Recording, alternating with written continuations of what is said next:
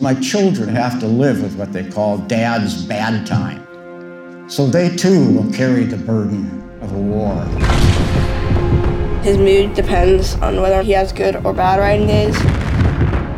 The struggle to make something good. And what a struggle. Look at this big Texas sky, Horton. Yeah. Do you think that's been one reason why your plays have so much space in them? My plays come out of a lot of meditation. I do not know where they come from, but they're very persuasive when they start going in me. It's not really fair to ask the question, what was Action Park? Basic level, you can say it was a water slide park. But in truth, it was so much more than a water slide park. Action Park was the chaos summer park with very little oversight, too much alcohol, whistles blowing, people screaming, motors running. It was an energy, you know? You knew you were jumping into the fire pit. The most dangerous theme park of all time. There was a water slide that held one person that went in a flip. It looked like a bunch of kids built it because that's what it was. We'll be back with more Headbangers Ball coming from Action Park in Vernon, New Jersey, the biggest water park in the world. Those are some clips from this season's top episodes, and this is Factual America. We're brought to you by Alamo Pictures, an Austin and London-based production company making documentaries about America for international audiences. I'm your host, Matthew Sherwood. Each week I watch a hit documentary and then talk with the filmmakers and their subjects. Today we're looking back over the past year as we come to the end of Season 2. Helping us to walk down memory lane is my podcast partner in crime, Patrick Scott Armstrong, host of the Lone Star Plate podcast, Factual America's sister podcast. Patrick has been on before and interviews famous Texans and explores compelling Texas stories. I recommend you give Lone Star Plate a listen. It's one of the more entertaining podcasts out there. Given my Texas roots and the overlap between documentary filmmaking and truly compelling stories, we decided to team up to celebrate what was, for all of us, one of the most challenging years of our lives. I hope you enjoy this special edition of Factual America. Patrick, welcome to Factual America. How are you? I'm fantastic. Thank you so much, and welcome to the Lone Star Play podcast. Yeah, it's great to be back on. So how have you been? Have you had a good pandemic? Yeah, I've had... Well, first of all, can I, and we're not going to cut this, but I'm just saying, can I have a, I think, because given my Texas roots and what you are all about, I think we need to do, I know you're not drinking yet, but okay. I may drive you there. We need to do a little tribute to Dusty Hill. Art, rest in peace. CZ Top. Sorry to hear about that yesterday. Yes. Yes. As I shared with someone, some people who thought it was funny, their song Tush, right? You know, until I read the obit or the little news, I thought the title, all these years, I thought it was Touch.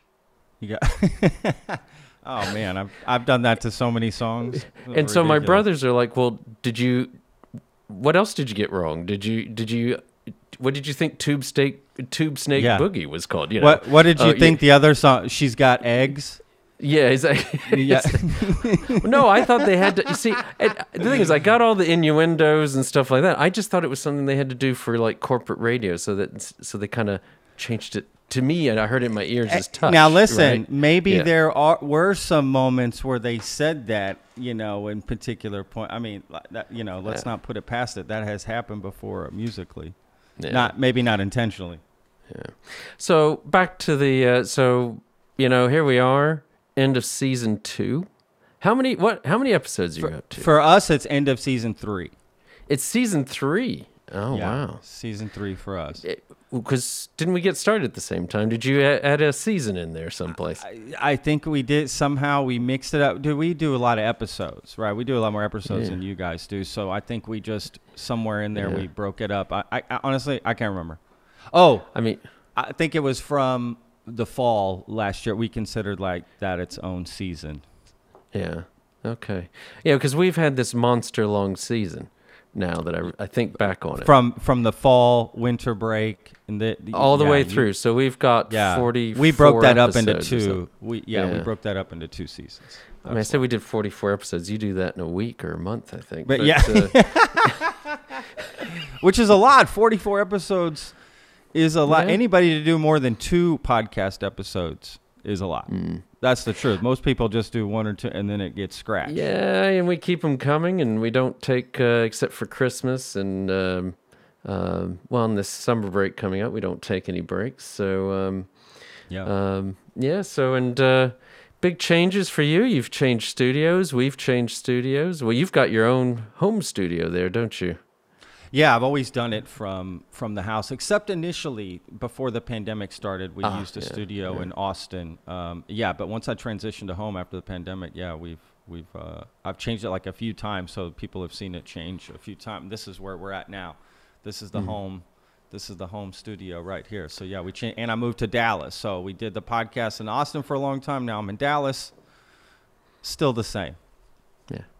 And so think about, unfortunately, it's been obviously it's been a rough ride for a lot of people this last 18 months, to say the least. But it's been absolutely amazing. You've not stood still. A lot of people have, nothing's really changed in their lives. It's been Groundhog Day for 18 months. But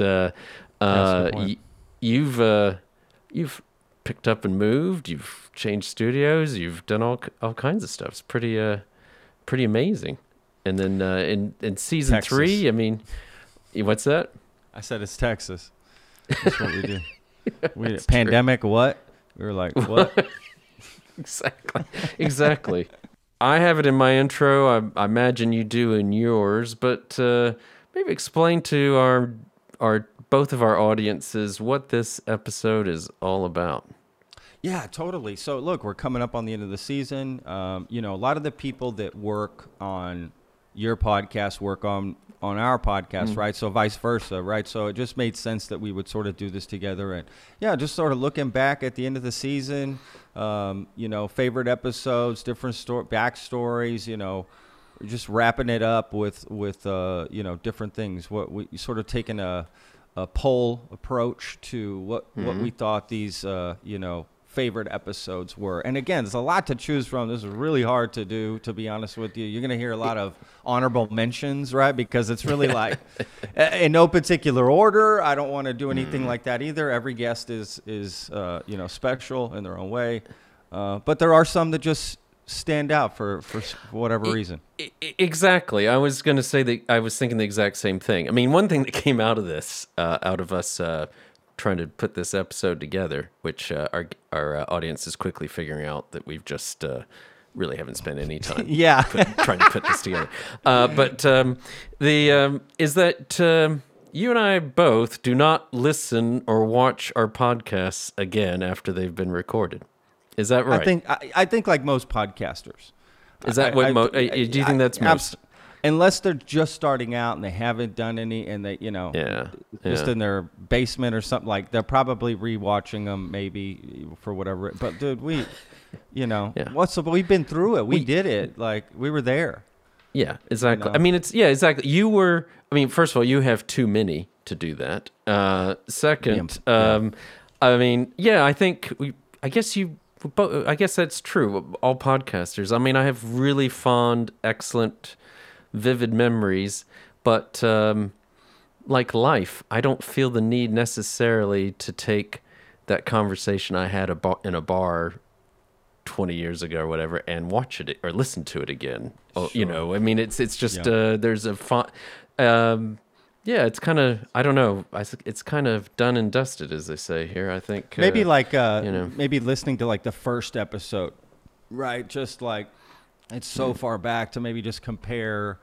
It would be for a different reason. But I've definitely watched lots of clips here and there, right? I'm sure you have too. Yeah. Well, and also, and I watch yours when I can. It's just. That's what I'll listen to. I'll listen to your podcast, someone else's, not mine. Yeah, exactly. Because I'm like, it's new to me.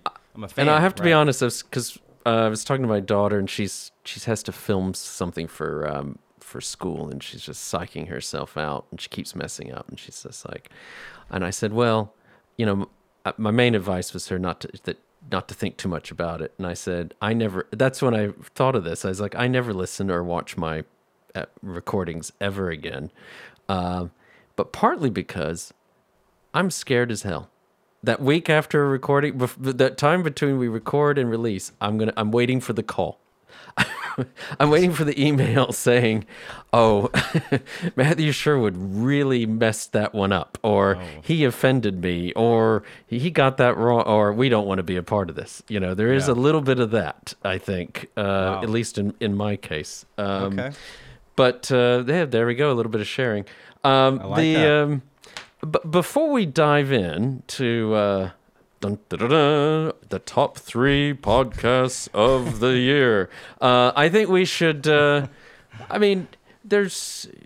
We've both had episodes that went essentially kind of went viral. No, you did really. You did. You've had. Well, it depends on what you're looking at. You had. We had some clips and stuff, that did well or whatever.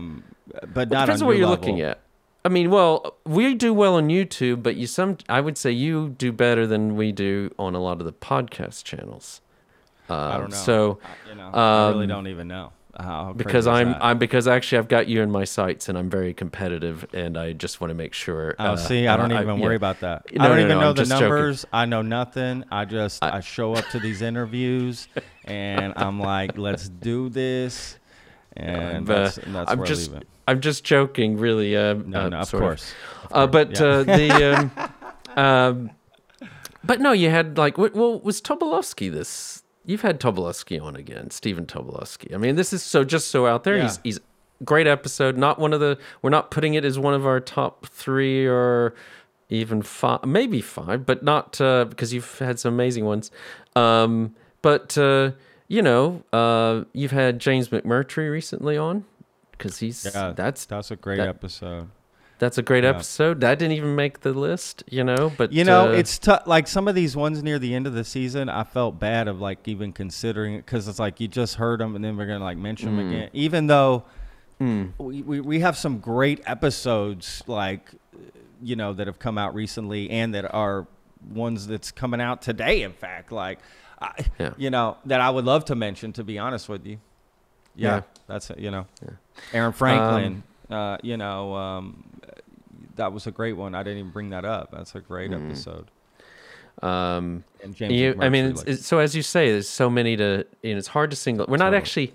It's like with all this hemming and hawing. It's like the Oscars, right? When you go up there, when you go up there, that will ever happen to me. But it's when the people go up there and they have to say the thanks and the music starts playing pretty quickly because it's time to get off and it's just ridiculous. And you invariably, they all say, I'm going to leave someone out. I mean, doing this sort of exercise really, it leaves so many out. I mean, I would say there's not, on both sides, there's not a Duff podcast in the bunch. We wouldn't release it if they were, so they're all really good.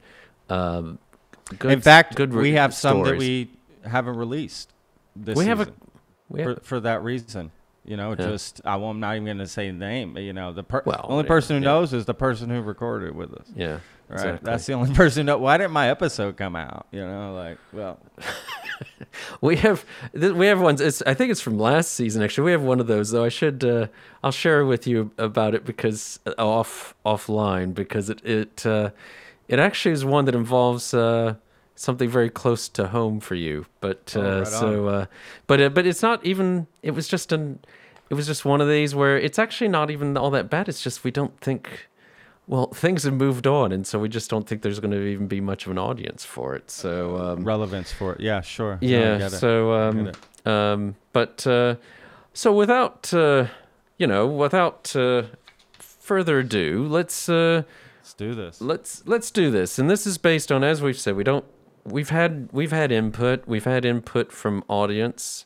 We've had a lot of input, and a big shout out to Nevena Paunovic, our podcast manager for both podcasts here, because she listens to a lot of podcasts, because she isn't even just podcast manager for your podcast and mine. She does other ones. Yep. So she's basically it's her profession, and she's very well aware. She's amazing. let's She just is say, amazing. Nevena, you're amazing. You keep this whole podcast together, and the fact that you keep this podcast together and many others is even more amazing. And ours, yeah, exactly. You know. So she's Ridiculous. given her input, which we gave a high weighting, I will say, and as we should. And so, without any particular order, let's dive in. So, one of the top 3, certainly, for Lone Star Plate, would have to be the Reginald Ballard episode, right? Have you had him on more than once, or just because I saw a lot of clips?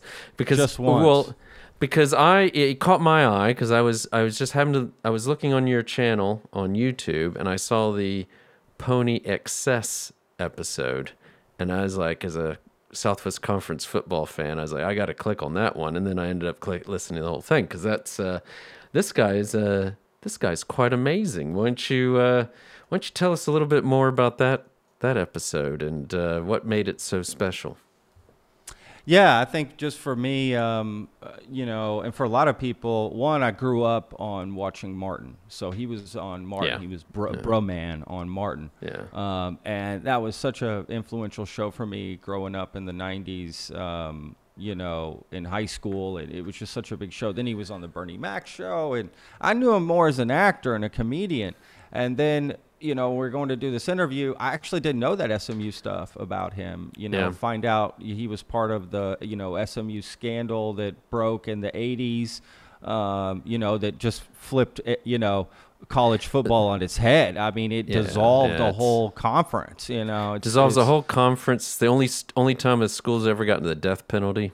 Yeah, I mean, it's all yeah. crazy. It's and speaking of, we've had Dale Hansen on a couple of times, and he talked about that, and he's the one that broke that story. Did he break that story? Yeah, he broke that story. He was famous for breaking that story. I didn't realize that. I mean, I don't know how well you remember, but it even implicated the governor.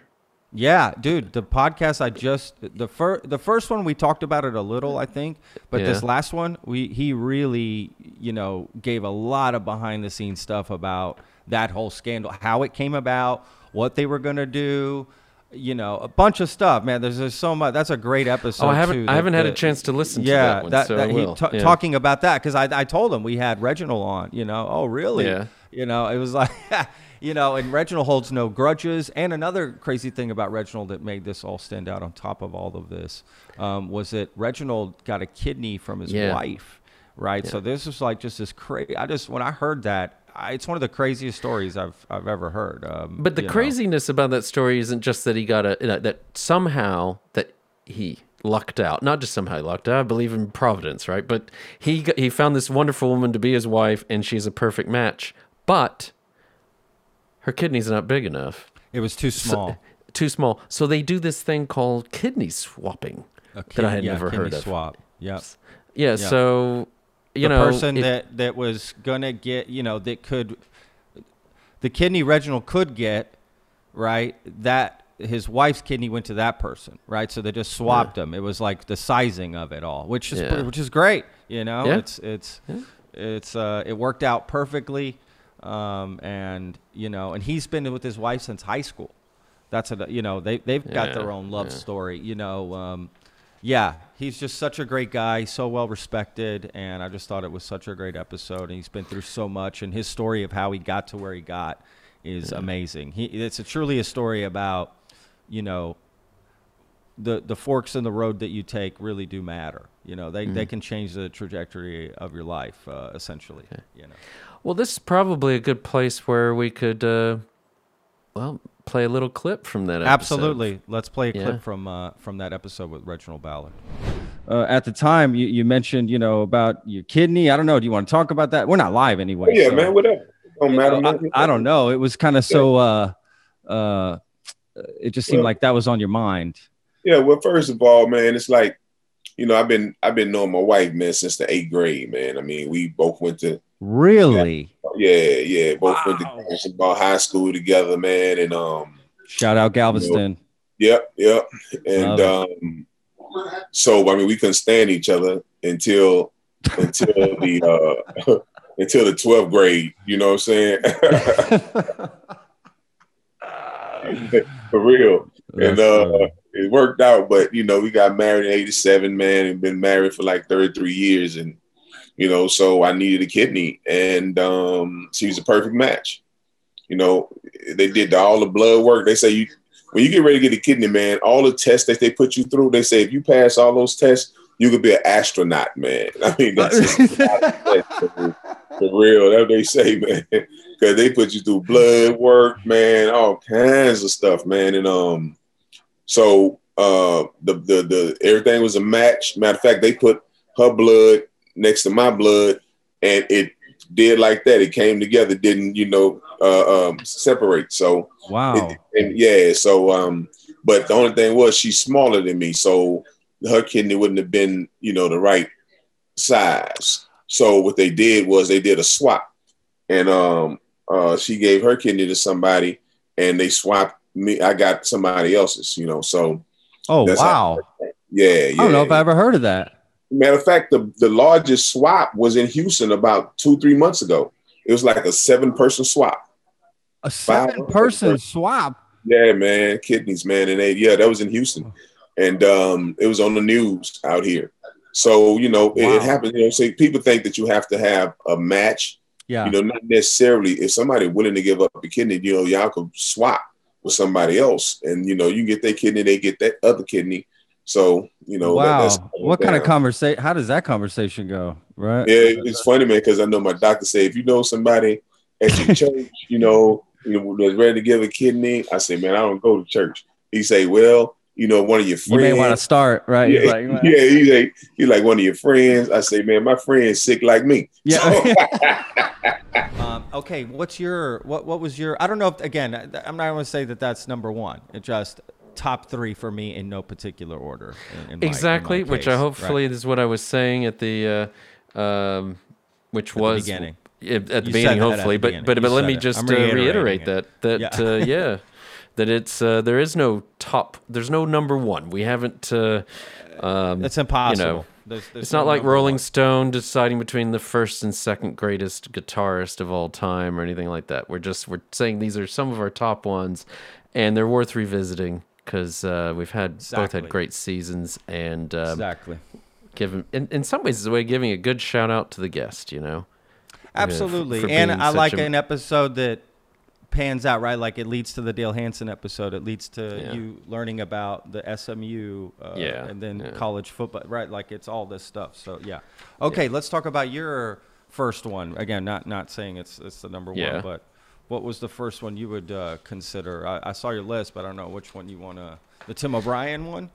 Is that? Well, we actually why don't we start with the Class Action Park, because that's the one that's furthest along ago. Now, I don't know if that one is one of these where, so as you and I discussed previously, you know, there's the ones that are great because whatever, if let's say it's a movie and the movie's great, there's ones where the guests are amazing.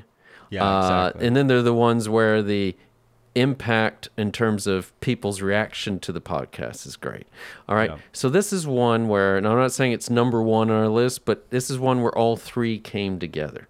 Right. Yeah, so you've got, if people haven't seen this film, it's absolutely crazy. This thing it's called Class Action Park. It's a bit of a cult hit in the documentary film world.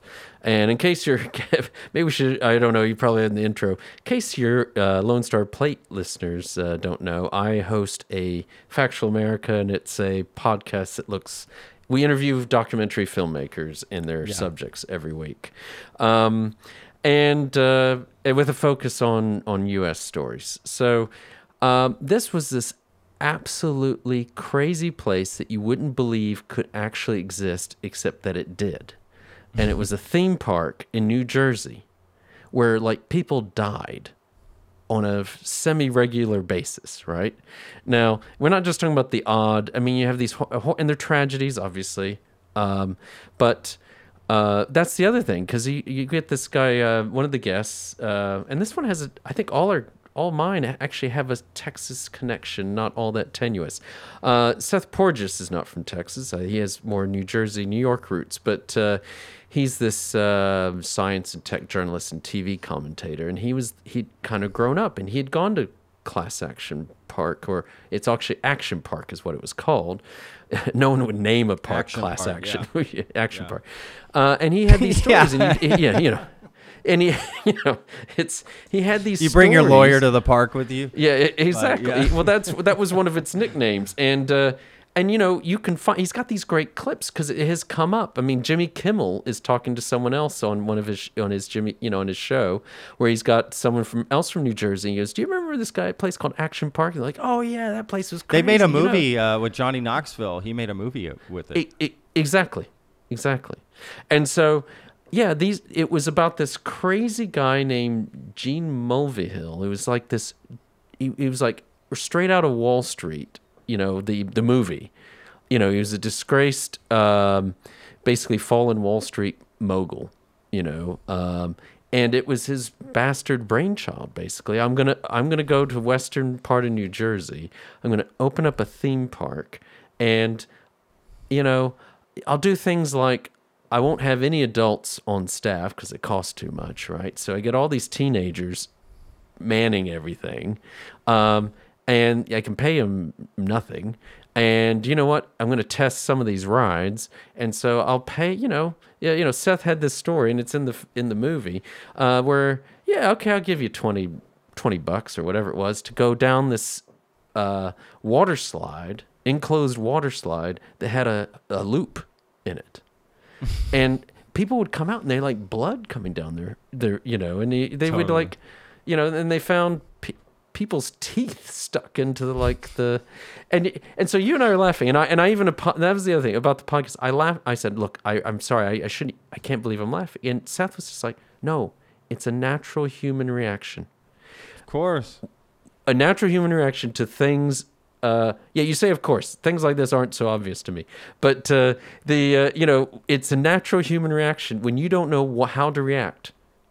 What we all do absolutely. is just laugh. It's a nervous sort of laugh. It's a nervous. It's like it's so over the top. You sort of laugh at it because it's so over the top ridiculous. And you don't know what to say, so you just sort of laugh like, "Oh my God, this is good." And it's kind of funny though, in some way, right? Like there's a reason Jackass was so popular, these sort of stunts, these sort of weird things that they were doing at this park, that stuff's kind of fun.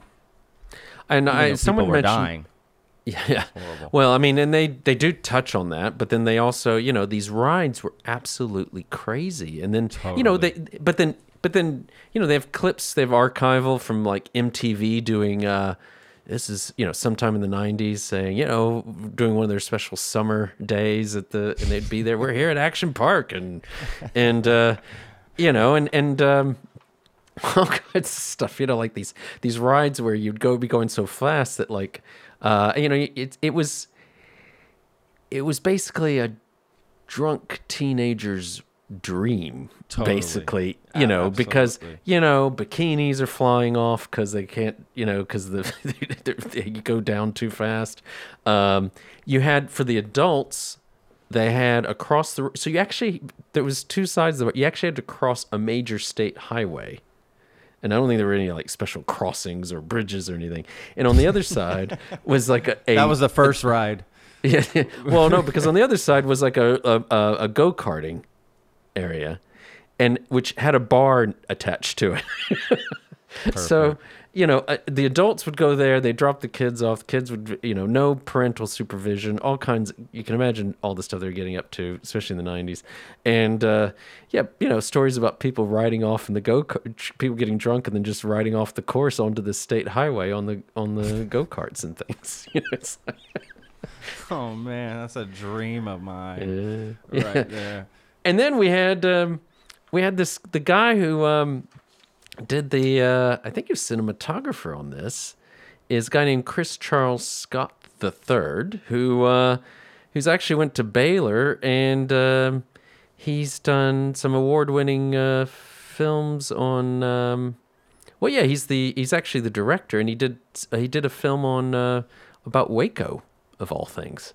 Can you imagine doing a film about Waco? The Branch Davidian? Is that what you mean? No. Oh, I do have a story about the Branch Davidians I'll share with you one time. You mean just the city of Waco? Just the city of Waco. Interesting. Okay. I mean, that's a history.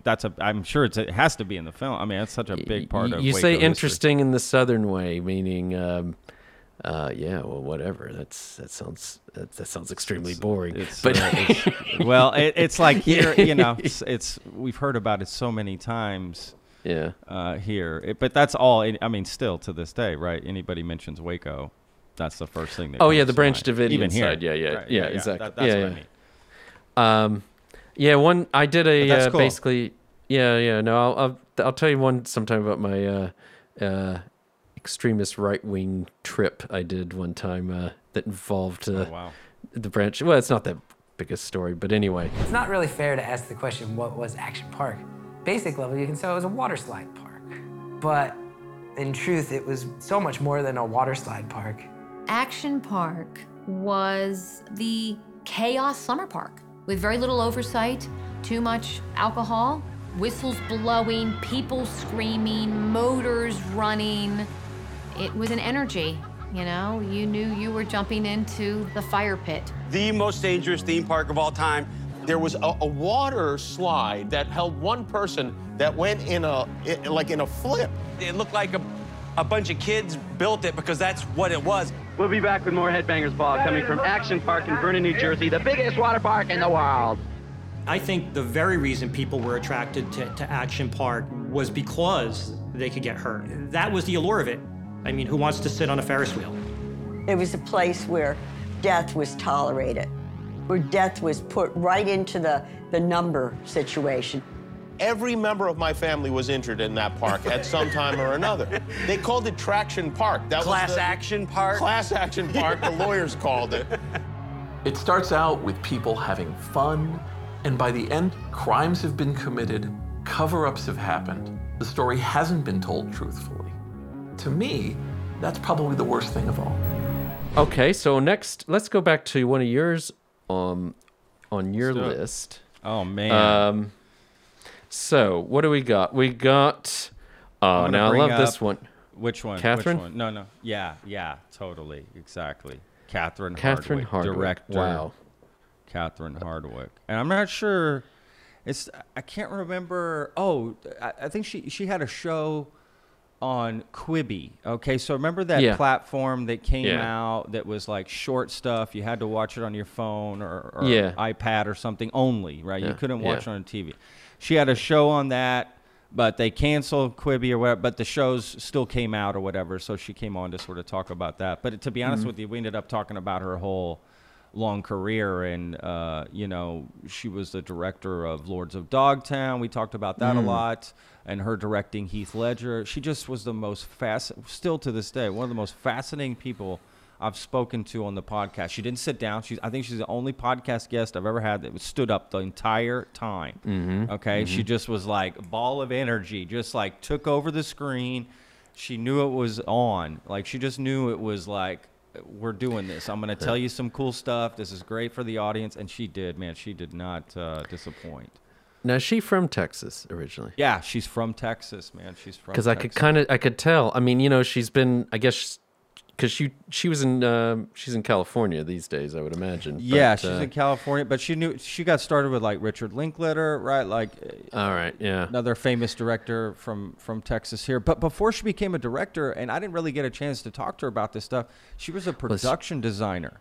Yeah, you know, on some of the biggest movies, you have Vanilla Sky. Okay, like what are we talking about here? When I brought it up. Didn't she do Three Kings? Dude, yes, I tried. I wanted to. I could have talked to her, but I could have done a whole episode about Three Kings. That's one of my favorite movies. I love that film. She did the Newton Boys. Speaking of, Antitrust, Suburbia, Tank Girl, Tombstone. Oh, that's right. Yeah, I remember you waxed on and on about Tombstone. And oh my God, come on! Tombstone is like one of the most quotable movies ever, at least for my, me and my friends and everyone I know that like, I'll be your Huckleberry. Come on, that's just like, and that movie looks so great because I remember that other Kevin Costner Wyatt Earp movie came out around the same time. Right, and it was they're like competing. OK Corral movies. Yeah, it was like a 6-hour epic about a 15-second fight, right? It was like, okay, this is ridiculous. No, the Tombstone was just grittier, and yeah, she just done so many amazing movies, and you know, to have her on was just amazing. She did the first Twilight movie. She started the whole Twilight. You know, I mean, that whole young adult led to the Hunger Games, right? Like all these movies, she started all that. How crazy is that? Like to think that she was, and just to hear her, you know, reasoning and everything behind how she cast. I mean, she essentially helped launch Robert Pattinson and Kristen Stewart from Twilight. I mean, you know, in that sense. Yeah, she was just really cool. It was such a great episode. I still think about it. And don't you find, I mean, because we've had a lot of these types of guests on, these people who are, well, they're certainly famous in their field. There may not be household names, but, you know, maybe she should be, I would argue. But they are the most, I find them such easy people to talk to. They're such delightful guests, you know, because, and it comes across in that one with Catherine. I mean, they're not full of themselves. They've yet, you know, they could easily just go on and trumpet all the amazing things they've done. But I think they're quite usually quite kind of humble, really. It's but no, I've seen. I have to say, I haven't listened to the whole thing, but I watched a lot of the clips from that one, and that was. I'm all about the clips, man. I watch a ton of podcasts like that. Really, I think a lot of people do. I think a lot of people listen to podcasts that way. Yeah, it's funny. I think it. I mean, yeah, I think there's different ways. You know, you may. Well, you're the one that told me you kind of have them on like a ball game in the background, basically. Yes, you got them on all the time. A lot. Yeah, yeah, exactly. Yeah. I do that a lot, dude. It's hard to keep up with these. They're long form conversations. Like, who has the time to listen to like 10 3-hour conversations a week? You know what I mean? Like, it's sort of impossible. So clips really help you just sort of keep up with what. And then if maybe you like some of the clip, you know, I'm gonna listen to the whole thing or something. You know. It just helps digest it a little bit better if you can't catch up with well, then I think that's then speaking of clips, we need to have one on with Catherine there. Yeah, absolutely. Yes. And there's a very fun story of how I found Kristen Stewart. Should I tell you that? Yeah, of course. Absolutely. Because they're both phenomenal actors, right? Just look at them now. Oh, like yeah. You picked, I mean, yeah. So and of course they were before that too, but the thing that was cool is it goes back to Lords of Dogtown. So I had a screening of Lords of Dogtown for Sean Penn, okay, because he was interested in the skating because he narrated the doc.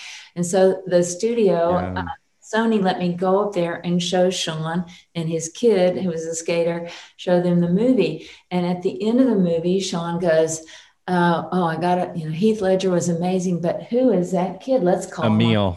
Emil. Was it Emil Hirsch? Yeah. So we called Emil on my phone. I go, Emil, somebody wants to talk to you. Boom, Sean Penn. And he loved Emil and cast him in Into the Wild, right? And that's how he got cast Into the Wild? Oh, Into the Wild.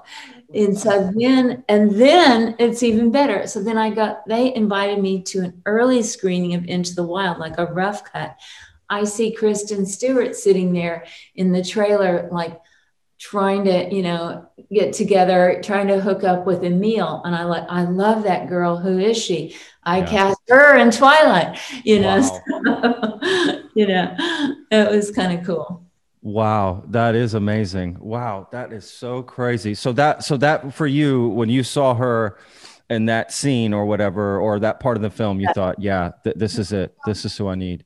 She had this longing, this sense of longing for him, and that was just palpable. And I thought that's what I felt when I read the book, and that this girl, Bella, is just like so drawn to this guy. And it's kind of what everybody feels. Your first crush, you know, you're just like, I cannot live with, I'm going to die. Yeah. Every breath that person takes, every move they make, you know, so you know, it was so like over the top in a way, you know, this like longing. I'm like, I want to see if I can really feel that on screen, you know, if I can make feel that in the theater, like, oh, First Love, crazy. Wow. And I think it worked because people have seen that movie like Yeah, it definitely worked. Yeah. and yeah. So, yes. Catherine all Hahn. right. Okay, your second one here. Factual America, doing amazing episodes. You know, what's I another think this great a film? nice segue, actually, is speaking of Catherine Hardwicke, someone who's probably of about the same era, probably even knows her, I wouldn't be surprised, is the guest we had on talking about a documentary she made, which is about about Horton Foote, the celebrated Texas playwright. So we had, I don't know, you haven't had Ann Rapp on your podcast, have you? Because she's Austin-based. You could, you might think about it. Absolutely. There's she so was many people. It's like, it's just yeah. not, Well, she's so. In case people don't know, I mean, she's well, Anne is basically she's what they call a script supervisor, was how she made her name, and then she also became a screenwriter. So she was a script supervisor, and this is all very Texas heavy, but that's why I love it. She was the script supervisor on the film. Her first job, actually, was on Tender Mercies, which is this Robert Duvall film about a... Oh, yeah. That was Yeah. in the early 80s, right? And Yeah. I remember... Now, we've moved on, but I remember at one point thinking, when I saw it, that that's like the most quintessential Texas movie ever. And it's all filmed, speaking of Waco, it's filmed between Austin and Waco in that kind of area. And so that's how she met Horton Foote, because Horton Foote was the screenwriter for that film. And then she also did script supervisor and scripts for Robert Altman. So she's done over 40-something films. She's been nominated for lots of awards.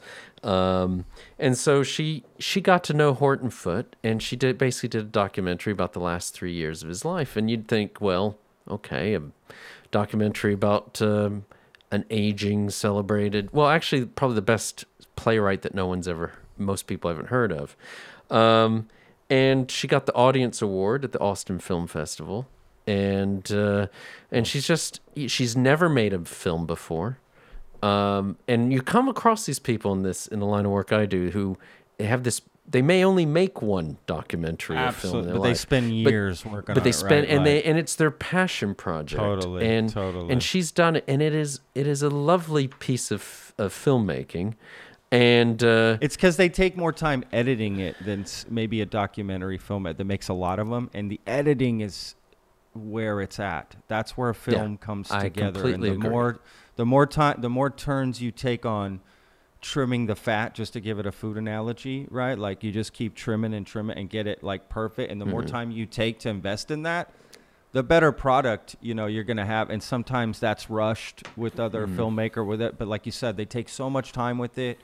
It's just natural that if they do it right, it's going to come out like amazing, Yeah, that's awesome. And she did things. It wasn't one of these just sort of talking head type documentaries where there is some interview of that, after interview or anything. But I mean, she's observing Horton Foote, but then she actually did a casting call and got some actors, all from the Austin, San Antonio area, to come in and act portions of Horton's plays.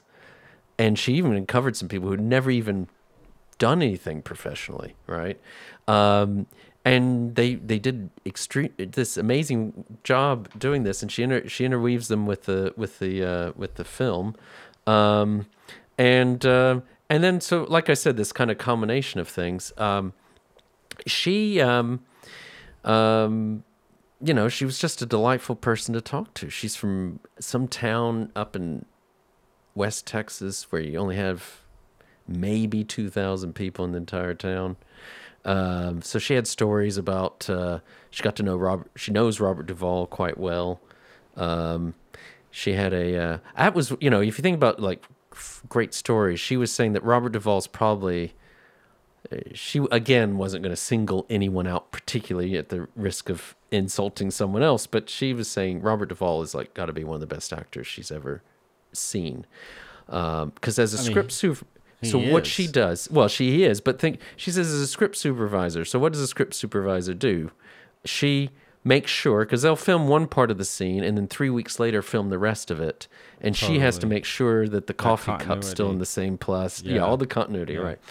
So she says, I mean, with Duvall, you don't ever have to worry about that, and he can do almost everything gets done in a single take, and he's already planned everything out, and he's, you know, it's just like it's just like magic watching this guy, where you get like a lot of your younger actors and they will just kind of cut. So no, you first take you did it in this hand, the second take you had it in that hand, you know, that kind of stuff. Yeah. Those little you know, those little whatever the kind of things that people are looking for in film sometimes. But yeah, so it was just a lovely interview. Very, I don't even think her film's been released in terms of festivals. I don't even think it's gotten a commercial release yet. But she had stories about storytelling and how it's so unique. We've had a few guests who've done this, who are of Texas roots, who talk about Texas storytelling and how it's so unique to Texas. Texas is its own thing, right? It's its own, yeah. But that you actually have families I mean, it almost sounds, well, that not a Texas reference, but almost sounds like the Waltons or something. Like people are sitting around telling stories to each other. But the thing is, people, at least when I was growing up, people are, and I'm hearing people still are. It's maybe in a little bit different way, but Texans enjoy a good yarn, you know. Gosh, of course. Are you kidding? It's all about that. That's like, all. I mean, that's more important than reality. Yeah, many times. Yeah, it's all about saying talking about the past and talking about things that have happened and things that have done. You remember that when this happened, and it's really the same things over and over again, right? Like, I mean, someone will forget they told you the story 7 times already, you know, about the tornado they were in back in. There's always a tornado in the stories. Yeah, there's a hurricane, a tornado story, you know, something. Yeah, the only nightmares I ever have had have been about tornados. Dude, but they're scary. I mean, I get it. They're scary. Yeah, no, they scare the hell out of me. But yeah, we discussed that, and talking about working with Robert Altman, and it's just a delightful episode. And it was also about the craft of storytelling and what makes a good story as a script writer. And that's awesome. And that's what you want to hear on your podcast, right? Because that's what it's all about, you know, through storytelling. Yeah, I mean, she was, you know, she's, exactly. And she's, again, one of these very, kind of reminded me a bit of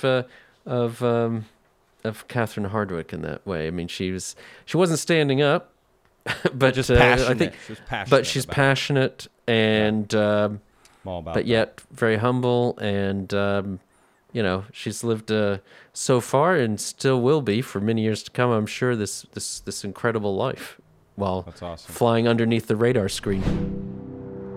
Look at this big Texas sky, Horton. Yeah.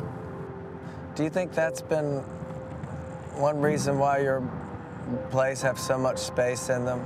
My plays come out of a lot of meditation. I do not know where they come from, but they're very persuasive when they start going in me.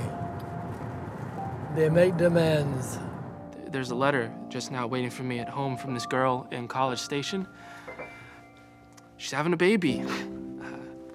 She wrote me she thought I was the father. I could be. Horton, I think, is way up there in the pantheon of American playwrights. Way, way up there. Anything of Horton I like doing. It's the kind of thing you can't force his material as an actor. You can't push it because it's very kind of delicate. I'd like to express my gratitude to the cast and crew of Tender Mercies. He worked in theater, he worked in film, and he worked in television. So everybody sort of sees part of his career, but they don't see the whole thing. The winner is Horton Foote for To Kill a Mockingbird. Sure. That's awesome. All right. What about we've coming now? As we say, we'll probably have some honorable mentions, but there's the third of the top 3, not necessarily in that order, as we've said before. I don't know how best way to introduce this one. Restaurant Labor with Chef Ji Kang. Is that right? That's close. Chef Ji Kang. I mean, Kang. maybe it is Kang. Maybe he would say, "Oh, that's actually closer, Patrick." I don't know, but he always just goes by Ji Kang.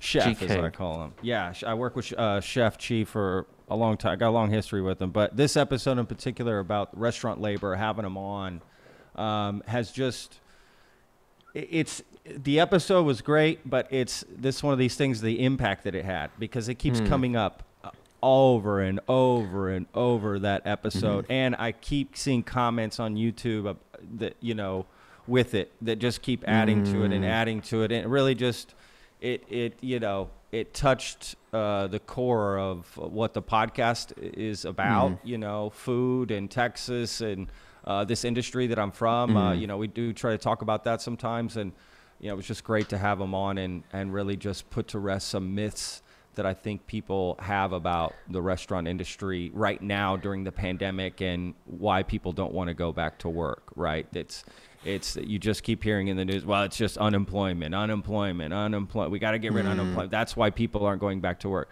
Nobody wanted to face the true fact of why people weren't going back to work at restaurants. They didn't want to admit it, and they still don't. There's still a lot of restaurant owners, or whatever. Well, clue us in. What are some of the myths? Well, some of the highlights, some myths. And some of the myths that we busted in that episode were like, it's not that. It's more just the culture. It's the pay. It's the benefits you don't get of working at a restaurant. You get, pardon my language, but shit on, and then, you work these hard hours, long hours. You sacrifice a lot. You make very little, and that's nobody wanted to talk about that, right? Like, so people just moved on and got better jobs that paid more, that they didn't have to come home completely drained physically and mentally, working indoors, AC, sitting down at a desk. Maybe they're like, dude, this is way better. And I get benefits. Like, restaurants didn't want to admit that, right? And they thought, well, it's just changing restaurants in a good way. So the people that have accepted what it truly is about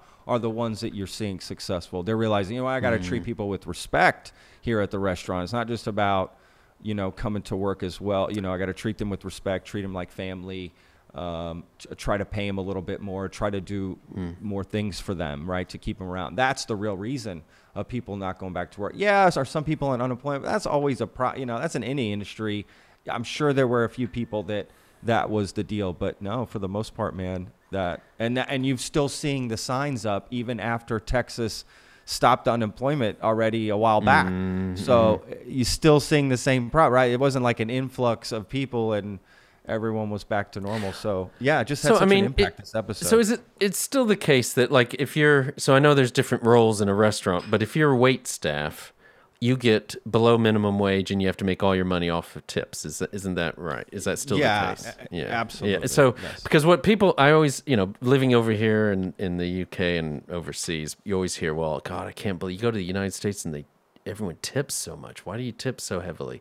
And it's just ridiculous. And you have to explain to them that actually, well, because here people get at least a minimum wage. You can't pay anyone less than minimum wage, even if they're wait staff, and probably get paid a little more. I don't know. I'm not sure the latest, but on that. But, it is a very, it's a hard job. And think about it. If you get that one table that, doesn't tip you or leaves you a really low tip, I mean, you've basically worked for, you haven't earned anything for an hour, and, that's... it's absolutely. You got to pay out too. I think a lot of restaurants are broken down into front of house and back of the house. So there's a big difference there too. So like talking about what servers make, they're not the one that's hardest hit by this as like kitchen staff. The biggest thing it's affecting is kitchen staff, because kitchen staff don't make tips generally. You get a set hourly and that's it. And that's also a big problem in the industry that people want changed. That tip should go to part of the kitchen staff. And it should, in my opinion. Yeah. So what are you say the successful restaurants are learning the lessons and it's got to be. Is it more than just treating your staff better? I mean, what are they doing to? That's it. That's it. That's a big. But when you like say a treat your major- staff better, I mean, are they paying them more, Respect. or are they? Yeah, sometimes yes, sometimes no. Like Yeah. sometimes somebody will work for you just because you treat them right. You don't treat them like Yeah, shit. well, You treat them that's like true. a friend when they come in. And Yeah. several cooks, right, will be like, look, I work for you because it's fun to come to work. We make good food. I'm proud of what I do, right? You create an Yeah. environment that they're also proud. Now, Yeah. you do try to match that money, but sometimes you could get away with the $2 discrepancy, let's say, per hour because Yeah. you've done these other things that don't cost money. They're just treating people as Yeah. human beings. And that's just a big thing in American kitchen culture and restaurant, that it's not like that. It's a very cutthroat sort of, environment. And am I right? I mean, my brother, I've never waited tables, but my brother did in a pretty well, had a very good reputation restaurant in San Antonio. But it was his insight, and I've heard this from others, that there's a lot of mismanaged restaurants out there, and this, yeah. And have you seen Hell's Kitchen? I mean, not Hell's Kitchen, Kitchen Yeah. Nightmares, Yeah. right? Like Bar Rescue. Like, yes, there are some absolute more places are mismanaged than managed correctly. Yeah, that's the truth. Yeah, that is the truth. All right. Well, what else? I mean, anything else? Yeah. Any other myth busters or big? I mean, that was just a big thing. It's just a good episode worth checking out because I think it applies to more industries than just the restaurant industry. Right? I think. Well, that's true. It is about just that myth that unemployment is what's keeping people from going back to work, and that's not the case. Well, Richard Branson, the British billionaire or whatever, he's always said, people are your most important resource, and you get that right, 100%. and everything else falls into piece, falls into place. Takes care of itself. Absolutely. Yeah, 100%. It's the same way right. you run a restaurant. Well, yeah. We'll start we'll get a clip in there as well. So Yeah, people let's do a can, clip from G here, just sort of maybe breaking that down or something real quick. Okay. Of that particular All right. episode. Yes, so check it out. This is going to be the difference between whether or not a restaurant, okay, can keep their staff, okay? It is going to be the culture, okay? Because I have this prime example, okay? All right? I had a cook, okay, who was working at a different restaurant, offered $25 an hour, okay, plus overtime, all this stuff, probably benefits and everything, yada, yada, yada, right? And then he comes to me, obviously going to make way less. I mean, I'm not going to pay $25 an hour. Like, you're going to make more than me? Are you kidding me? Like, no, I'm not going to pay you that. But that person is happily still working for me. Wow. And it's because of culture, right? Wow. Like, he knows he's going to be treated like a dog over there. Yeah. And I'm going to have respect for him I got over you. here and treat him not just like an employee, but as a friend, family. Sure. Wow. You know? Wow. Like that Wow. that is literally the only difference that any restaurant could set themselves apart at Yeah. in this competitive atmosphere right now. Wow. You know? I hope people are listening. No, out that there. is Yeah, for that sure. is for sure the only thing. All right, let's talk about All your right. last one, which is actually somebody we've had on our podcast too, which I almost mentioned in our top episodes here as well. So I'm excited to talk about him. Yeah, I am too, and actually it links to the last one because the whole reason we got in touch with with Tim O'Brien, who many will tell you is maybe the best American author of his generation, is that we had Ann Rapp from the Horton Foote documentary on, and then she was very magnanimous, and she said, you might want to reach out to this fellow named Aaron Matthews. He's doing a documentary on Tim O'Brien. And so we did, and he said, yeah, we'd love to come on. And I said, he said, I'd love to come on. I said, well, we'd love to have you. And any chance Tim might want to get on? And he reached out to him, and Tim said he would. Yeah. It's I think it's another proof that you can't judge your best episodes purely on likes and watches and listens and things like that, because it's not been one of our biggest episodes in that regard. But you've interviewed him. To have him on it was just such an honor. And I mean, what this guy and how he bears his soul to audiences is absolutely amazing. And as much as he's this sort of stern, in some ways, curmudgeonly, grandfatherly type person who was actually a relatively new dad. He wears his heart on his sleeve, and I tell you, I don't know if you had this happen, but I did ask. We've got talking about some subjects about Vietnam and other things, and I swear he was. I thought he started tearing up, and I was like. I was like, oh my God, I made Tim O'Brien cry. But, but I think it happens anyway. I think he's, and it's not because he's some weak-willed man. He's exact opposite, isn't he? I mean, he is this very strong person who has a lot to say. And, I think he's been through a lot. He's written a lot. He's been a celebrated author for many decades now. Yeah. And then to leave this, he has said that every book he writes is his last book. And so I asked him if that's the dad's maybe book. That's how you market. That's a perfect marketing. Well, I don't think he's thinking of it that way. I think you've seen the doc. I mean, he will spend days just working on a couple of 100 words, right? Sure. So that would be me. I think that's why I liked him so much. If I was a writer, I would be him. Still smoking, drinking, doing his thing. That's me. Lots of that's cussing. essentially, that's me. I mean, that's why I like the guy so much. He was just a real person. He is a real person. Right? Like he's a real person. And he lives in some, you've seen the film. I mean, he's just in some suburb there in Austin.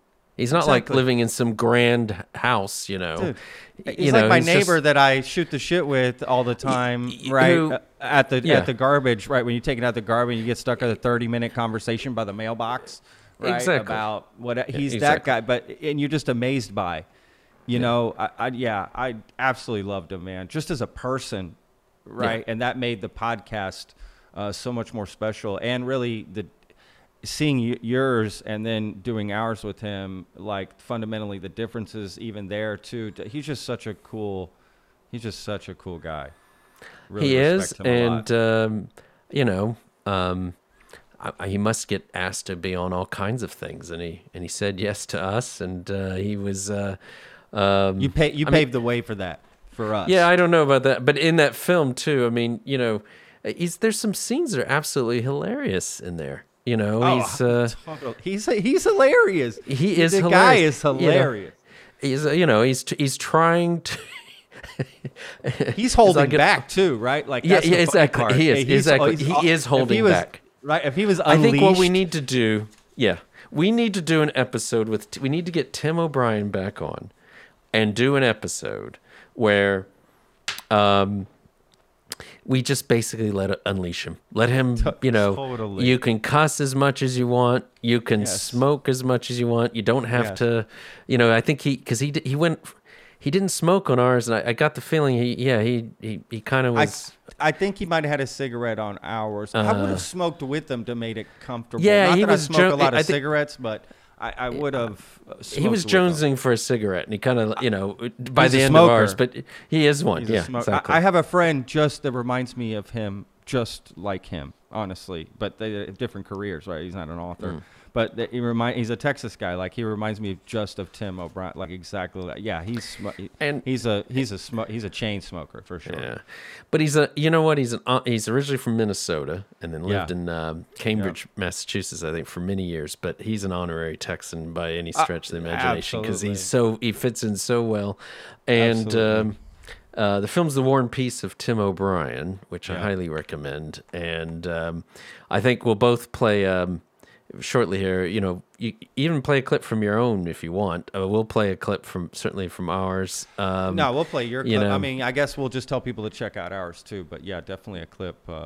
Yeah, no, I think he's incredible life, incredible person, has so much to say. And I feel bad for him, but he will always have something to say because as human beings, we still like to go to war for whatever reason. And, these wars keep happening and people like him keep saying things about it, but it doesn't seem to, I don't know, I think he shrugs his shoulders a little bit about the whole thing now, and now he's written this book. I mean, that's the thing. Imagine being able to write a book for your sons, for them to then read later in life, because they're at a stage in their lives where they really don't care too much about what dad has to say. It's only natural. We all did it. Exactly. Yeah, that's what we did. It doesn't when we matter were who teenagers. your dad is, right? It doesn't matter. Exactly. If your dad's president, you still just like, oh God, I kind of want to hear about it. Yeah, exactly. Exactly. So, No, so yeah, that definitely was good that was episode. one And, of ours. shout out to Aaron Matthews, director, who For won the an Oscar.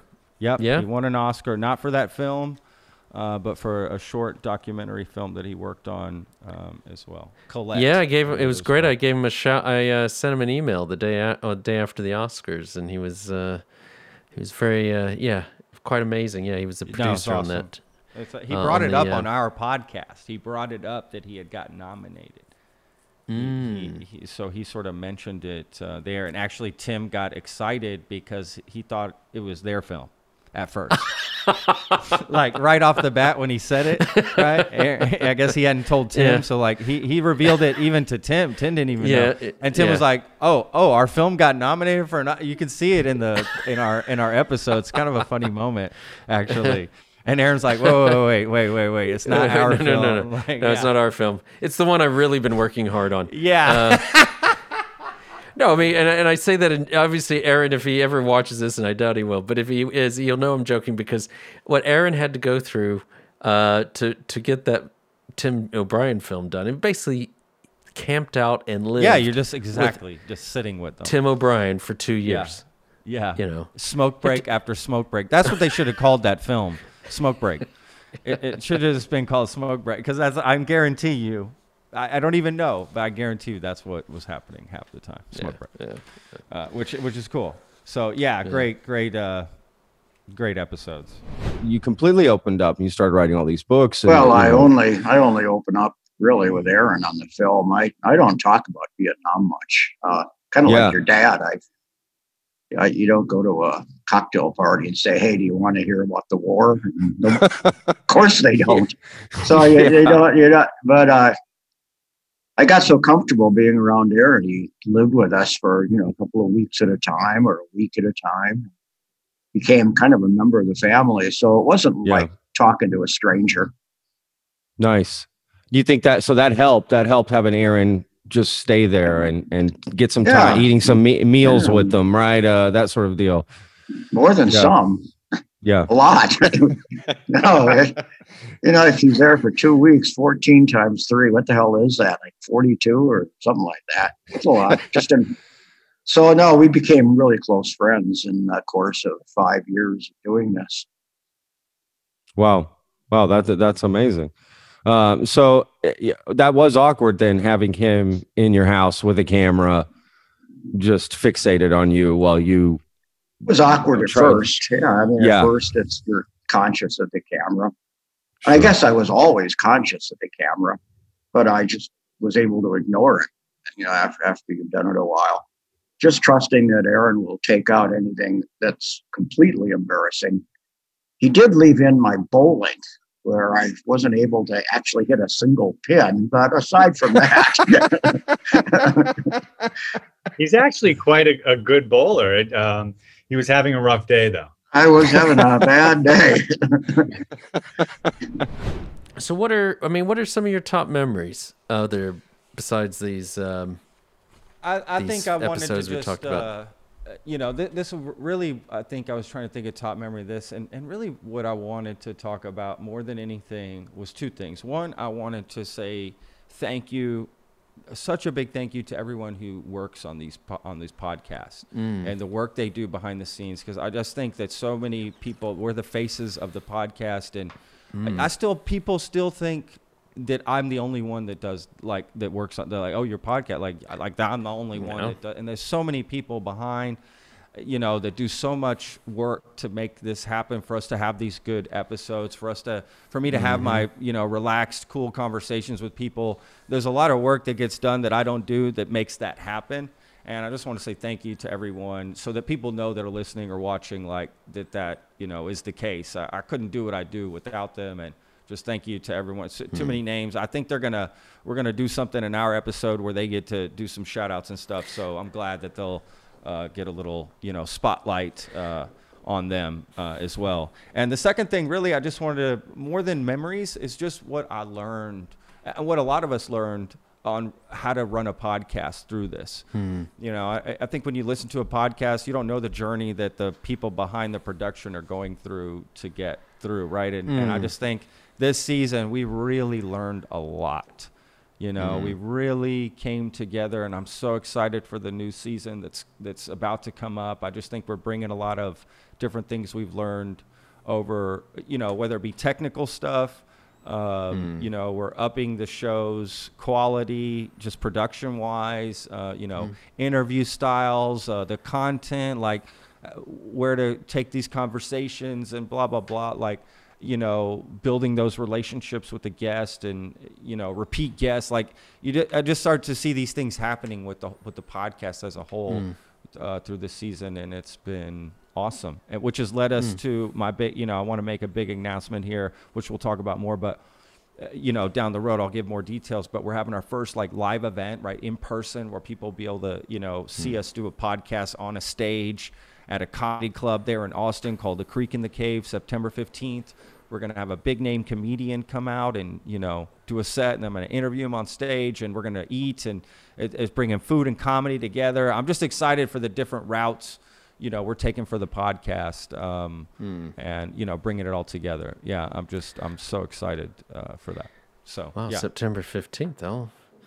Maybe I can, things are opening up. They just announced that, flights have been existing, but there's going to be a lot more flights now because they've removed the restrictions on Americans coming here to the UK. So I have held off flying back because it was just going to be such a pain and be so expensive. But they should have restrictions for Americans traveling anywhere.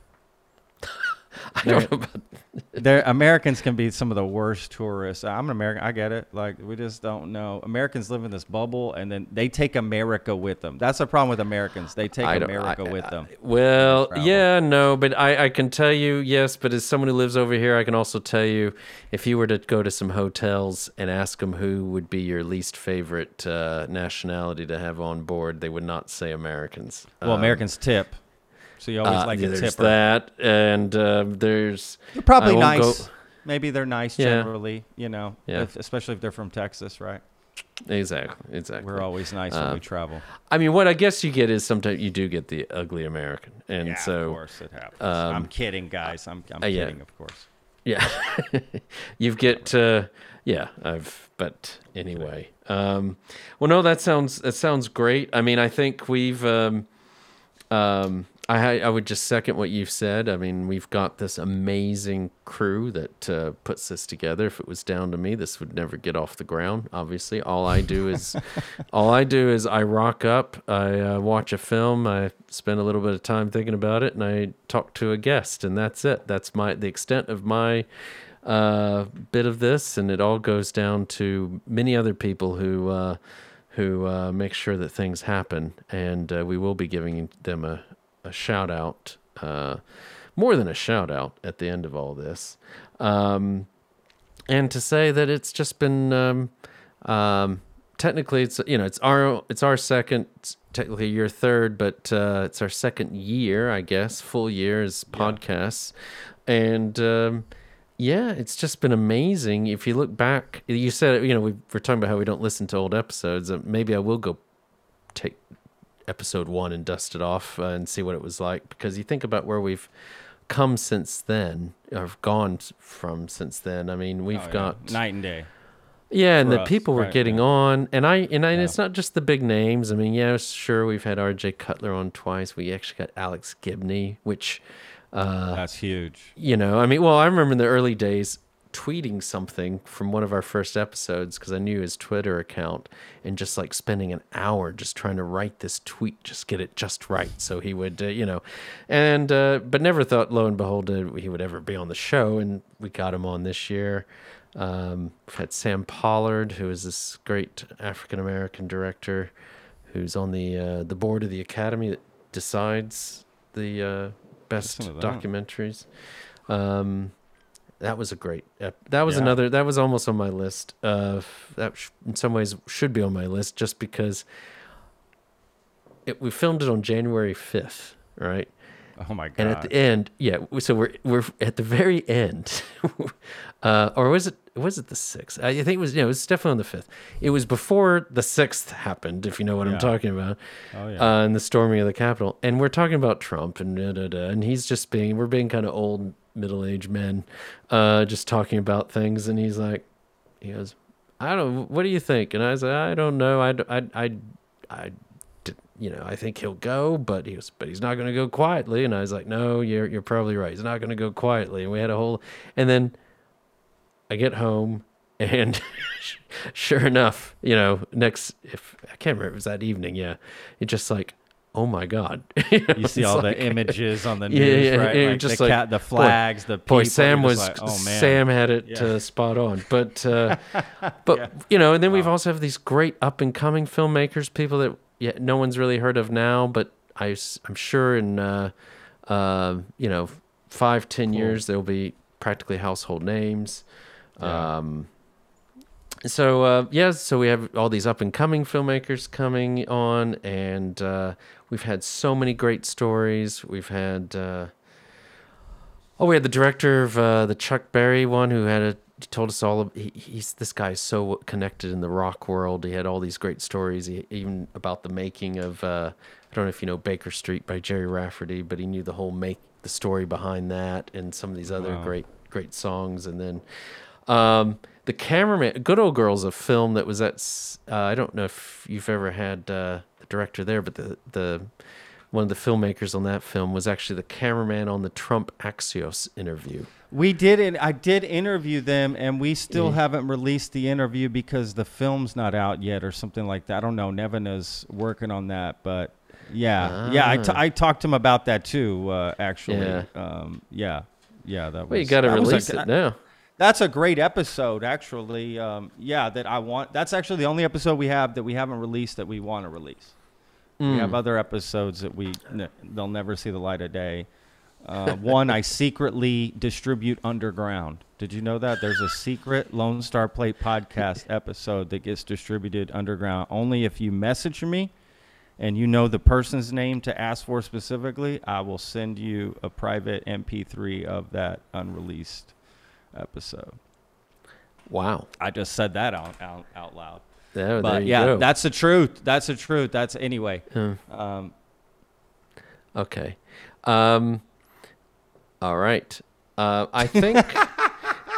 No. I'm sorry. I'm thinking because you see, just for transparency, it's cool. I love it. I kind of like it. No, I've just got a message that's come across the screen. Of course, Anyway, I don't need to go into detail, old man stuff, but my reading glasses don't quite work at that distance. But basically, we will, if we go over 2 hours, we're going to have to worry. We're not going to go over 2 hours. Let's put it that way. No. We're almost done here. I mean, we're done. We're almost done. Much, right? I think we're done.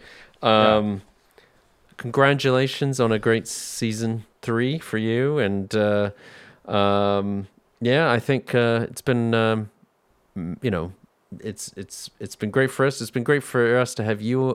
This is your second appearance on Factual America, and I hope I know our listeners enjoy having you on. And I hope so. Yeah, we will. I hope you have a great summer, and then I ask everyone to stay on and listen to or watch all the little bit of all the shout outs we have at the end, because we would like to do all these people justice.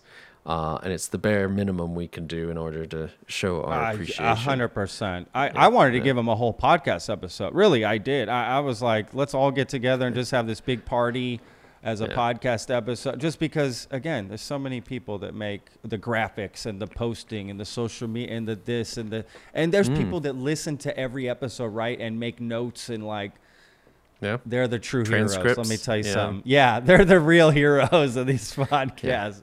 Like, for real. But I'd like to reiterate what you said too. Yeah, I mean, I get these messages at 56:03. You said, it sounds like you said this, but is that what you actually said? I have no clue what I actually said. You know. That's hilarious. Yeah, exactly. They're the real ones that are going through. I mean, by God, people got to listen to and transcript what I say. Oh my gosh, I'm so sorry to everyone that has to listen to my voice repeatedly on that. Well, I mean, I see the transcripts, and you know, and I will never make fun of George W. Bush again. Let's put it that way. Oh my God, absolutely. For speaking abilities, at least. Yeah, for sure. I mean, you said, did you have any bloopers or anything that were like? Yes, yeah. So look, I wanted to say, well, one, congratulations to you as well. You know, you're crushing it, man. Just keep doing what you're doing. I'm excited for the new season, and you know, can't wait to see what more you guys do. And big shout out to Sebastian Sauerborn, who we both is the need main, to do that. right? Yeah, I mean, main person that makes all this happen. Without Sebastian, none of this would happen. He's such a great person to work for. I've said it on other podcasts that I've been on as a guest when I talk about the podcast, because just working with him creatively has just been such a pleasure. And, you know, the working relationship is absolutely amazing. One of the best I've ever had. And there's just so much more to do and to go. And I'm so excited. So big shout out to Sebastian, you know, for making all this happen. And, you know, big creative mind behind a lot of, you know, the decisions we make and the things we do. So, but I did have one flub that I made that I just thought was perfect, sort of apropos for you know, the situation, and we'll play a clip of it. But it's right at the beginning of an episode. I was talking to this director and actor duo. They're brothers, and they released this movie with George Lopez, Andy McDowell. You know, it was like this border film about, you know, Mexico and Texas border and cowboys, and right at the beginning, how when my coffee's like this, okay. These big coffees, right? And I start to tell this horrible story, and I regret it so much, about this encounter I had with a homeless person. And God struck me down and immediately spilled my coffee. I'm talking everywhere, all over the table in the middle of this interview. And I had to like get Bounty paper towels, like run on. I mean, it was horrific. Like, I'll never forget that. Like, so please play a clip of that. It's right at the beginning of the episode. I'm pretty sure we used that at the beginning of that episode too, that clip. I just totally made a fool of myself. I'll never forget it. And it actually broke the wall, because I must have spilled my coffee a few more times throughout the episodes because of it. So basically, you're what you're telling me is you're bucking for a sponsorship deal with Bounty paper towels. Yeah. There you go. I mean, it's product placement, isn't it? And coffee. Okay, guys. And coffee. And is it your Lily or whatever? We should get a coffee sponsor, because I drink so much coffee on the podcast. Like, we should have a Texas roaster coffee. You know. Yeah, you should. should. An idea there, Matt. You should. That's a great there you idea. go. There you go. I was buying a ticket at the DART, which is the for people. I mean, people know the train system here, right? Buying a ticket to get on the DART, and I had my mask down because I was talking to my buddy and whatever. It's down, and this homeless guy walks by and goes, "Oh shit! I just spilled my coffee. Did y'all see that? Oh my God!" Anyway, the guy goes, "Listen, you know, you should have your mask on right now. It's not helping anybody." I was like, "God damn, okay, like really? People are people are serious about it here. Hang on, guys, I have to grab like a quicker picker upper here. 2 seconds." I'm glad to hear that. It's much nicer than the homeless advice that I've gotten over the years. Various times. Yeah, listen, this guy was like all about it, you know, protecting. I think he's just protecting people on the platform. That's what I assume. For sure. Yeah. You're in his house, you know? Totally, dude. I honestly, he was right. Like, I can't blame him. The guy was right. Dude, these paper towels, shout out to HEB. Yeah. Uh, I was going to say that was all planned, right? That was it. Yeah, this is a sponsored segment, guys. Just That's so an y'all know. podcast sponsored ad. Dude, I cannot believe I spilled my espresso. I don't make mistakes, so I've actually don't have any to share. No, they're to be honest, many are made. I've gotten names wrong. Luckily, I've been corrected. God, yeah. Somehow they get written down wrong in the script. That's down to me, obviously. Not that there's a script, but my notes. I did have. Well, it's not even so much. I did have one we've not released because kind of similar to you. We thought it was okay, though I had this niggling suspicion that it didn't go well, and sure enough, the person has asked us not to release it. Wow. But others have watched it and still can't figure it out. Why they said that? They can't. Yeah, figure out why they said that? we know why they said it, but we can't understand why they said that. Got it. Yeah. No, I know what you mean. When you watch it, you don't see what they said. Is what you're saying? Yeah, it's so I won't That's go interesting. say anything else. Wow, that's a first. We haven't had that. I'll be honest. That hasn't happened to us yet. Oh wait, that's a lie. We have had that happen. You had one It did happen, and happen. it's kind of similar to that one. Yeah. Okay, I see what you're saying. Yeah, ours was real though. Like I did do what they said that we did. Like,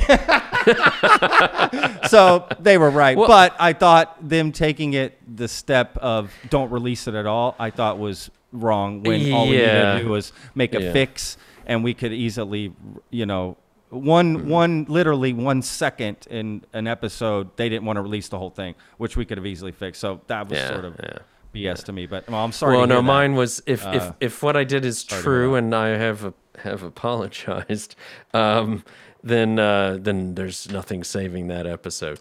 You can't please everybody, right? Yeah. Look how many interviews you do, how many people you talk to. Like it's impossible to. It's just impossible.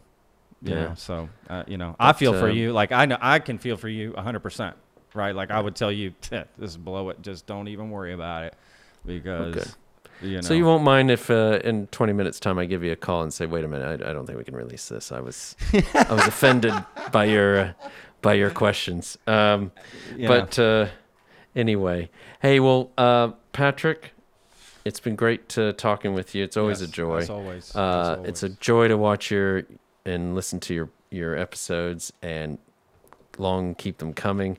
I will see if I can make a rock up on September Dude, 15th. how cool would that be? If not, that we're would be having more. amazingly cool. Okay, we're definitely going to be having more. Comedy clubs is the way to go. That's we figured out. That's the perfect venue for us to do these podcast episodes out. Okay, that's good to know. We're trying to do, since we're a little behind here in the UK in terms of opening up and stuff like that. We are trying to do something similar, but it hasn't been possible to plan anything until now. So, but we are also trying to go for a live event. Oh man!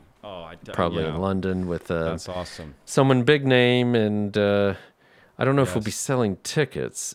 But we will be doing something on that order. So that's awesome. Anyway, man, take care of yourself. Get yourself. It's late enough. You need to grab one of these. Okay. Yeah, that's true.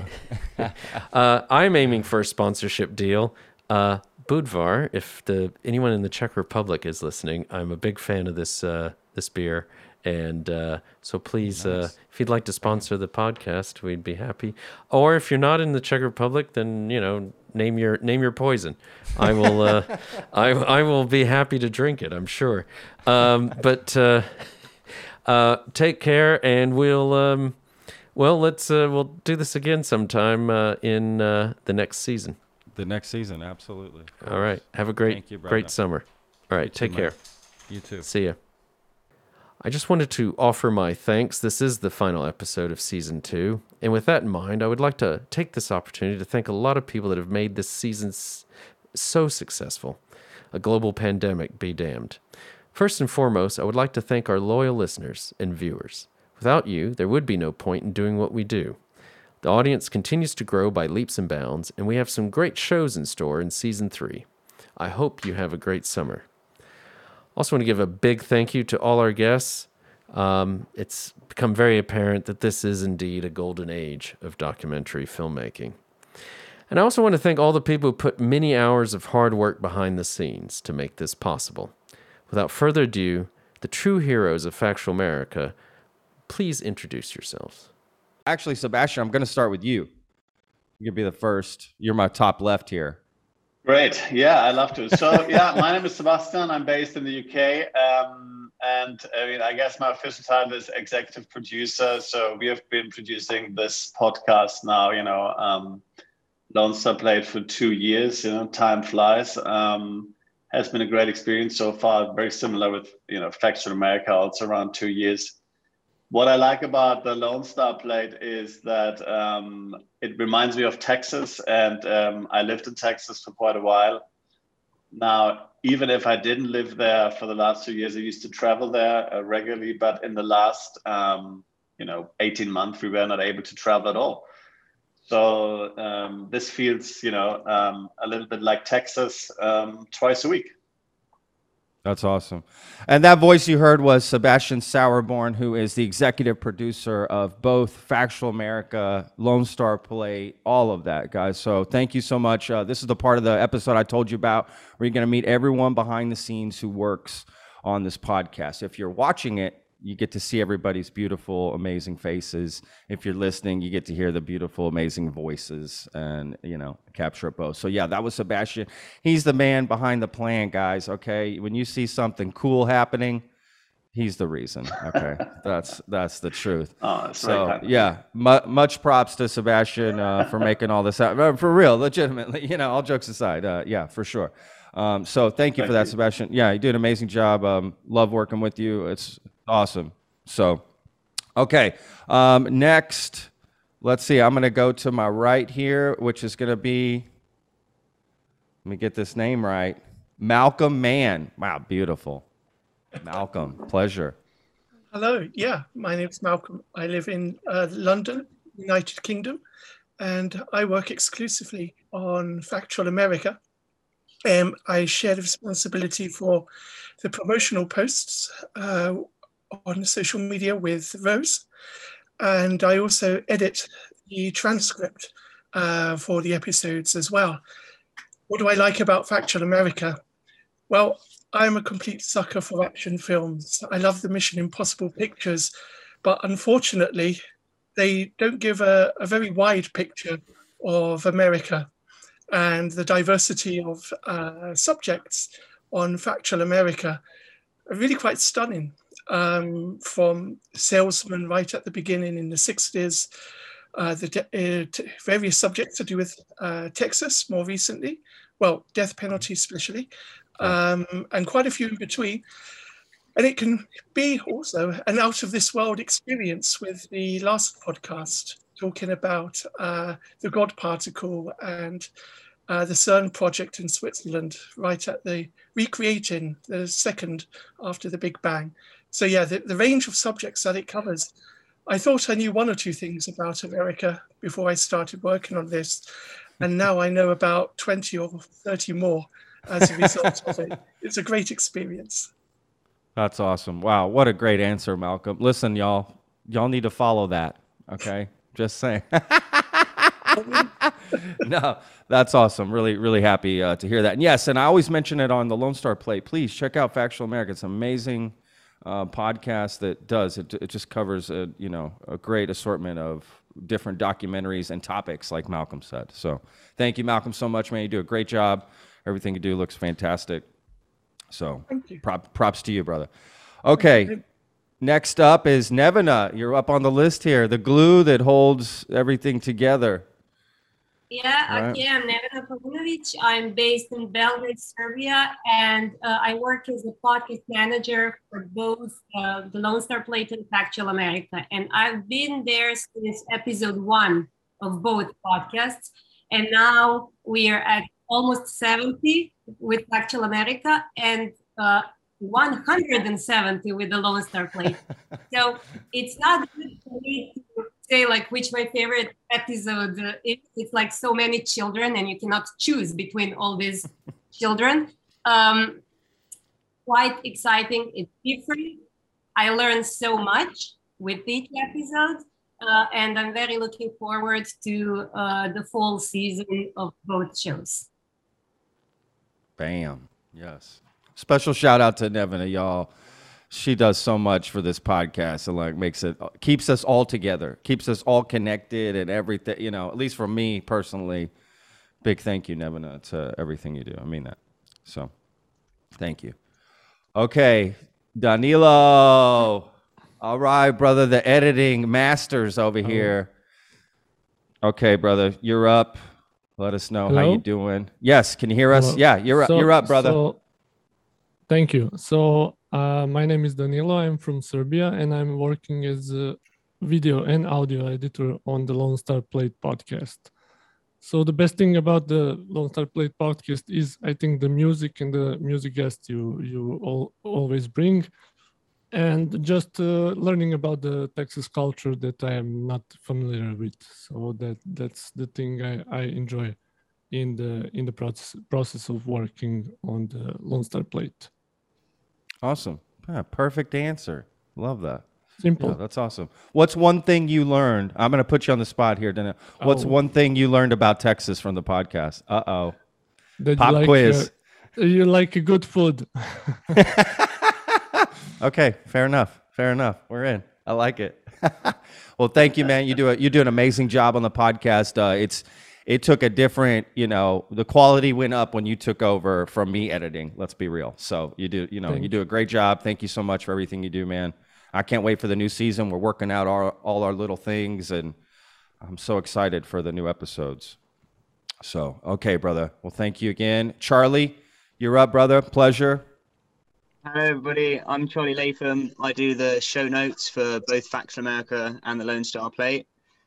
Factual America, I'm a documentary nut. So to get to listen and find out about new exciting documentaries every week is just amazing. And the Lone Star Plate, I mean, Patrick, it's great to put a face to the name. You're hilarious. You have me giggles every week, I'm not going to lie. And I'm a big American fan, and Texas is definitely on my next state to visit. So excited for it. You got a place to stay, brother, when you need it. I'll take you up on that. Absolutely. Absolutely. Well, thank you, Charlie. Do a great job, brother. Appreciate all your hard work. Okay, but yeah.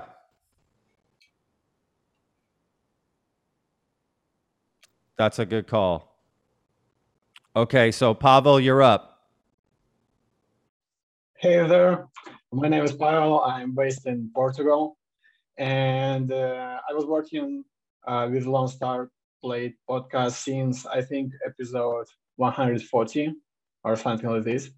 And for me, it's very not hard job, because I'm just enjoying watching podcasts.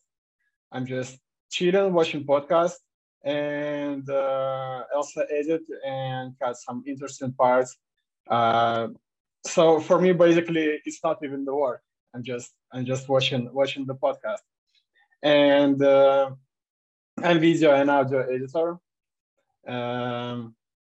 So yeah, and the thing that I like is also, as Daniel said, about the musicians, because I like the music and I like to reveal for myself some new musicians. For example, last episode with Suzanne Santo, I checked her music. It's amazing. It's amazing. I have half of her music in my playlist now. So yeah, that's the plan. That's awesome. Yeah, I agree. Her music is amazing. If anyone hasn't checked it out on here, please check it out. Suzanne Santo. I was blown. I'm not just saying that. It was literally like, whoa, shit, this is really good music. It is. No, she's really great. That's a great answer. That's good. I'm glad to hear that the music aspect is reaching people. I don't think y'all are the only ones to say that, to be honest with you. We get known for like I guess our like folk Texas singer interviews are really, people like those a lot, and then the performances they do. So I'm happy to hear you guys say that. For sure. That's awesome.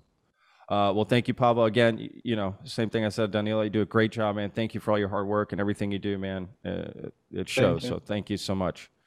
Okay, Ursa, you're up. Hello.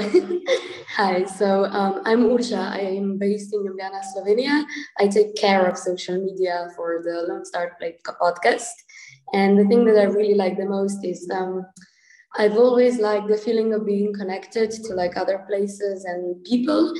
And this opportunity gives me just that. And the team is amazing as well. So it's just a very nice, how would you say, like a nice reminder about how cool people around the world are.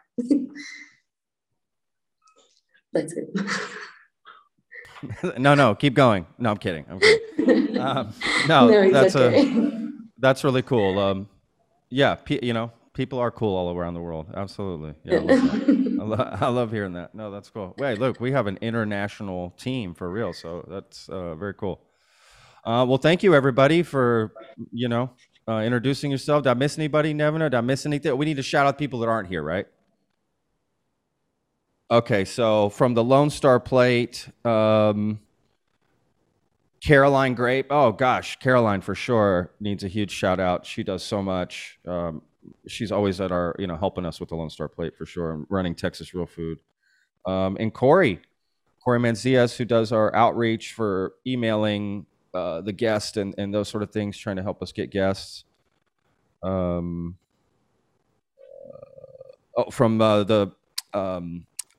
both shows. Okay, so Labri Fernandez, she works on both shows, Factual America and the Lone Star Plate, and Jay Apuya, who was on at the beginning. We lost him.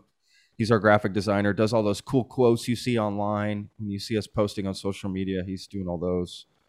And who else are we missing? Rose Ponick, hope I'm saying that right, social media manager for Factual America, and Sam and Joe Graves, audio and video editors for Factual America. Am I missing anybody? Yeah, we have like 2 more designers for doing the sales for our videos. Okay, Marco Vukovic. Yep. I get that right? Yep. Thumbnail designer for the Lone Star Plate. And Sasha Popic. Is that right? Damn, y'all. Thumbnail designer for Factual America. Listen, there's a lot of names, okay? This is a lot trying to get all this right here. I always want to get names right. It's important. So yeah, right? Who else? And of course, Matthew Sherwood, the host of Factual America. I guess we'll bring him up. Yeah.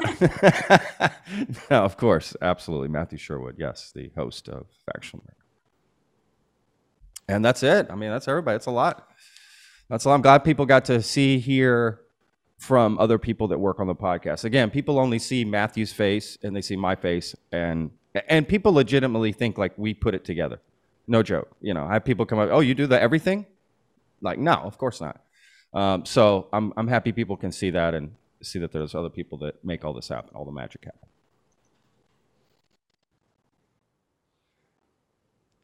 Hey, Jay, do you want to do an introduction for yourself? Hello, guys. I'm Jay. I'm based in Philippines. I'm a graphic designer for Factual America and the Lone Star Plate. My job is basically to make graphics for code statement for all the episodes of both Factual and Lone Star Plate.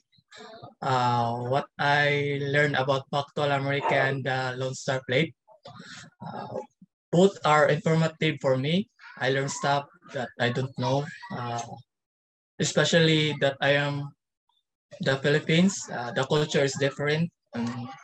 I learned things from what I heard, and I see what I design. Yeah, I think that's all for me, guys. Sorry, I'm nervous. Don't worry about it. You're nervous. See, this is what I got to do that all the time. I got to talk to people all the time. No, I'm kidding. Jay, you do a great job, man. Thank you so much for everything you do. Thank you, guys.